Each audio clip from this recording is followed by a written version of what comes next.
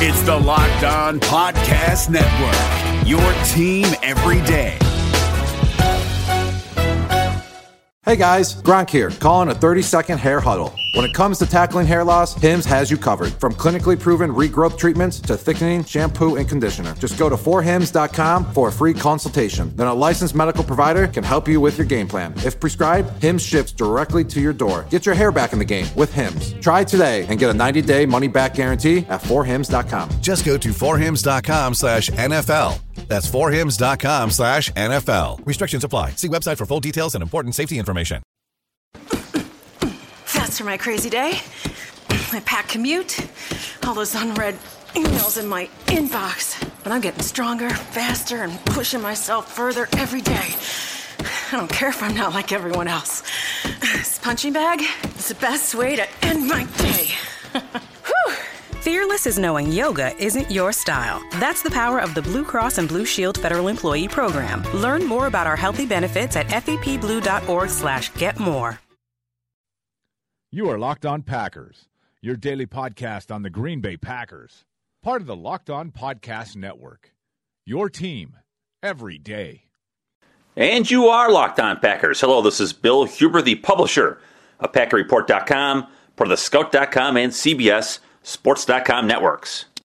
In today's show, we're going to pick up from where we left off yesterday by looking at the Packers free agents on defense. Before we get going with that, I'd like to remind you to check out the rest of the great Locked On Podcast Network, which includes Locked On NFL Draft, which I think ranks number 60 of every podcast on iTunes. So it's a huge podcast and a lot of great information.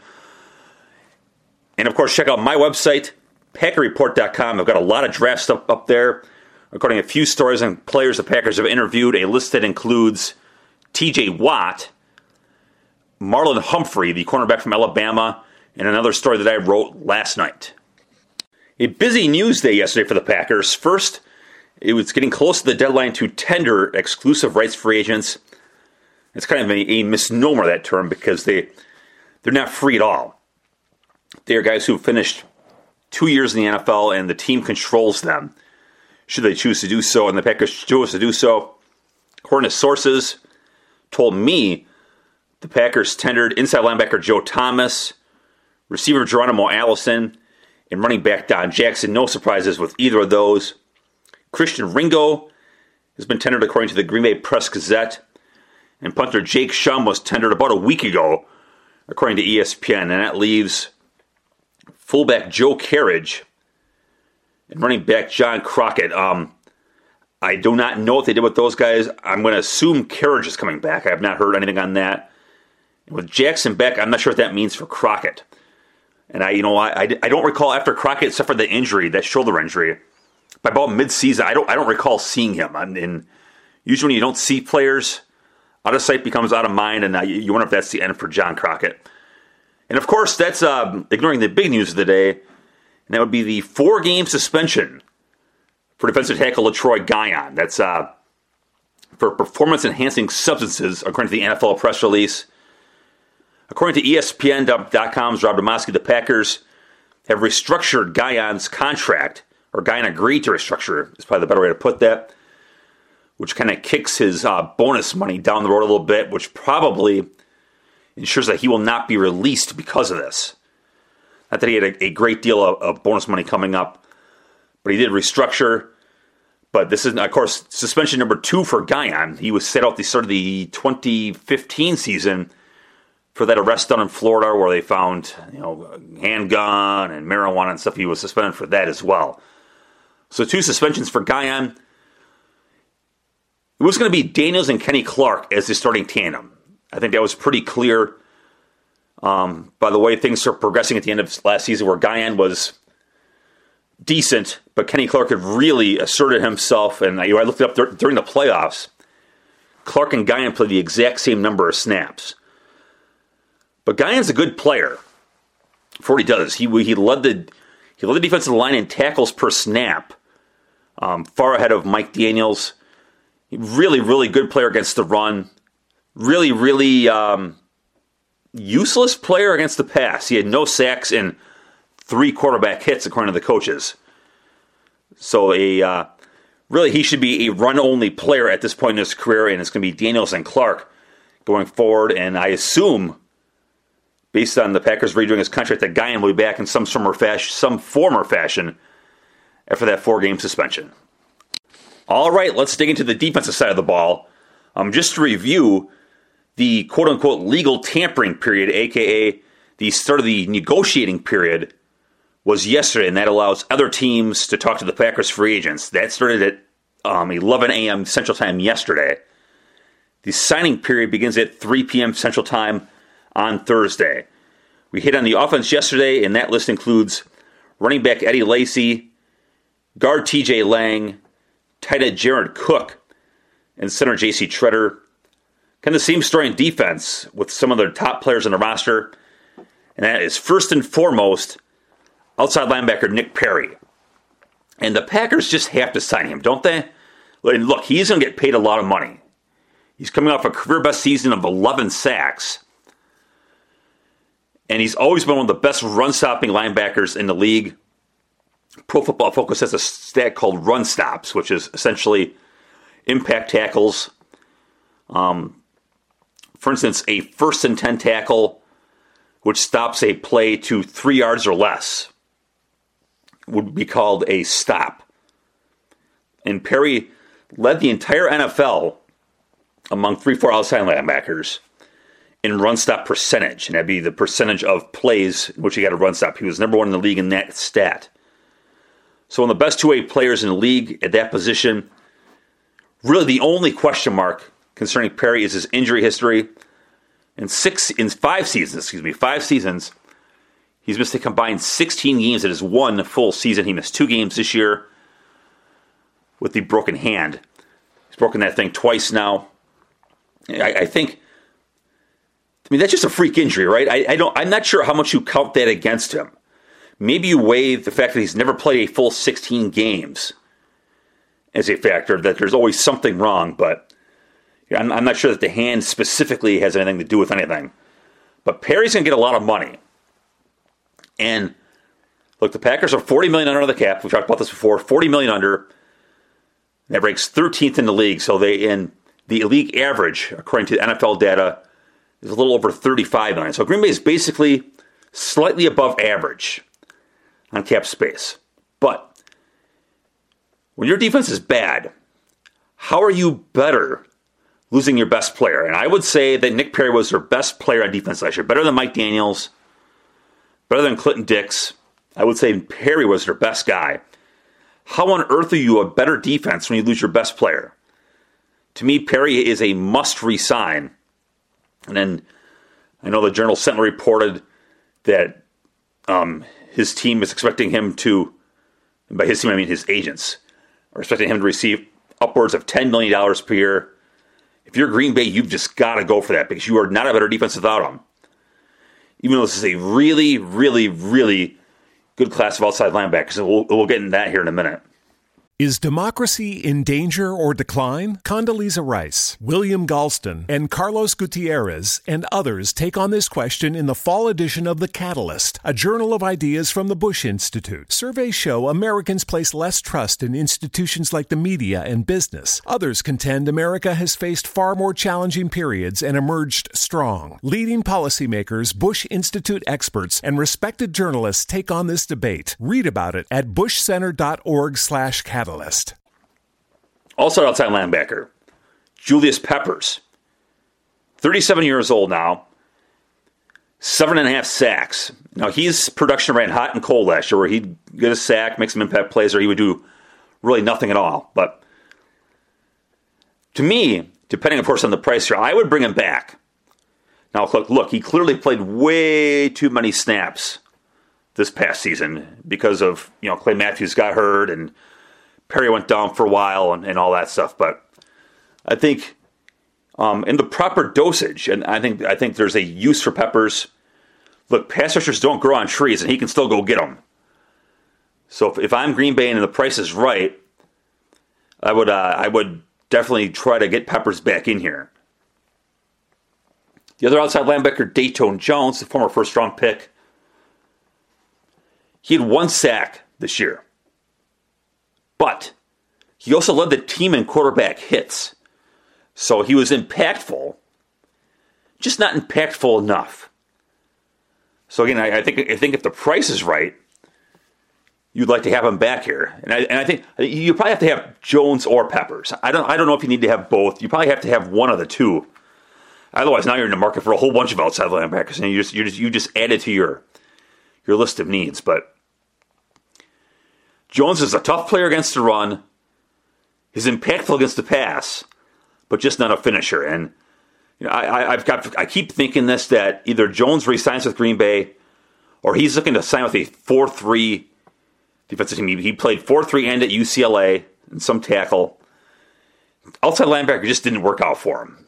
I mean, he was fine during his last couple of years here when he moved that position. But if I'm Dayton, I'm thinking, maybe a position change and a new scheme is what I need, and I'm going to go try to find a 4-3 team that wants me to play and go there. So that's my thinking there with Dayton.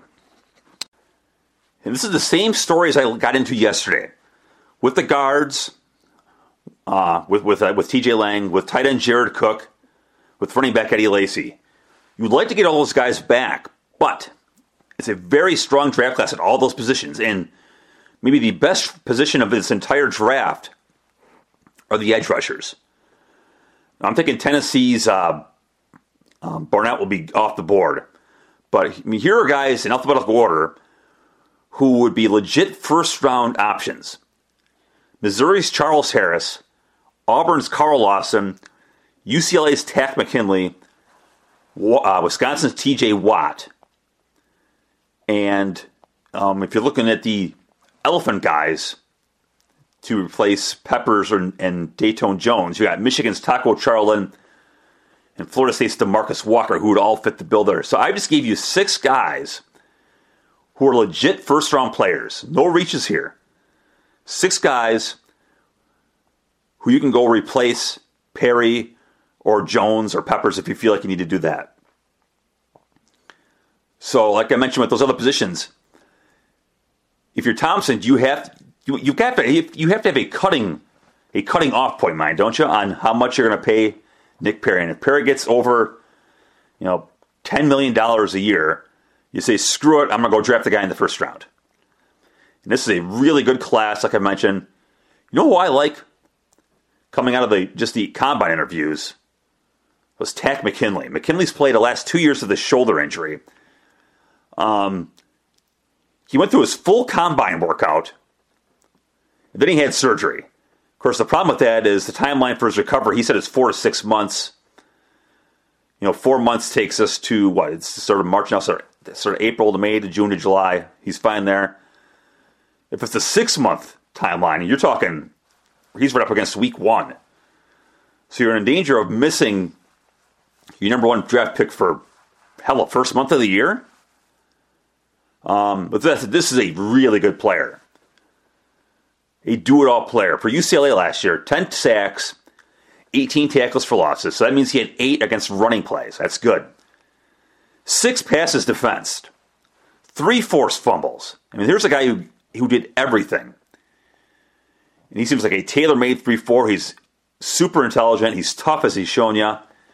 I really like him. And the other, of course, is T.J. Watt, the former Badger. And, of course, the brother of J.J. Watt. I have a story and video, actually separate, a story and a video up at PackerReport.com. Both free stories on TJ, I'm talking about his brother. I'm talking about family. Humorously reassuring me when I said, TJ, I have kids that are 4 and 6. It's like 4 and 7 now. But when I talked to TJ, it was 4 and 6. I got kids who are 4 and 6. They fight all the time over everything. And what was it like between you guys? He said they were fought over everything. They're competitive over everything. But then he said, but now we love each other, and your guys will be just fine. So I appreciated the humor there on his part. But those guys seem tailor-made. Obviously the upside of T.J. Watt is you're not projecting him to be a 3-4 outside linebacker. He did that at Wisconsin. So, look, we got a long time to get into the draft. So I'm not going to get too in-depth on these guys now. But those guys fit, and then you got Taco Charlton, and DeMarcus Walker to fit that elephant spot. Charlton, 9.5 sacks, 13.5 tackles for losses. Walker, 16 sacks, 21.5 tackles for losses. Could be real impact players there. So again, when you've got all of that depth to choose from, do you really need to break the bank to re-sign Nick Perry? Now, I say you do, but if you're Thompson, I can see saying I can dedicate my resources better elsewhere by not forking over $10 million for one player. So it's going to be, as so many of these free agents are, it's going to be fascinating to see what happens with those guys. And the other big name is Micah Hyde, the Packers' do-it-all defensive back who he's got flaws as a player. I mean, he's probably not big enough to be a full-time safety. He's not fast enough to be a full-time corner. But by God, that guy does everything, and he does it at a high level where the guy takes 3 roster spots up. Basically, he can play corner, he can play safety, and he can return kicks. And he's done all that at a high level. And you wonder how much Hyde's going to get. If it's the scouts looking at Hyde, they're going to see him getting beaten coverage because he's not fast enough. And they say, you know what? Packers can have him.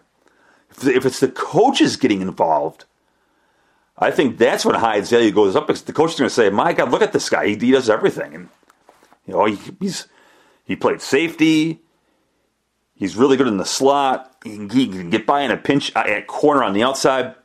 I want this guy. He's a good punt returner. I want this guy. So it'll be interesting to see the market for Hyde. And like I mentioned with Perry, if you're Green Bay and your pass defense is god-awful last year, how on earth are you better without Hyde? I mean, down the stretch last year, Hyde had 4 interceptions and 7 passes defensive. He was the only guy who can make a play in the secondary, and I just don't see how this team is any better without Hyde. Now, again, this falls right in line with the depth of this draft. This draft is loaded with corners. It is loaded with safeties, where you can replace Hyde.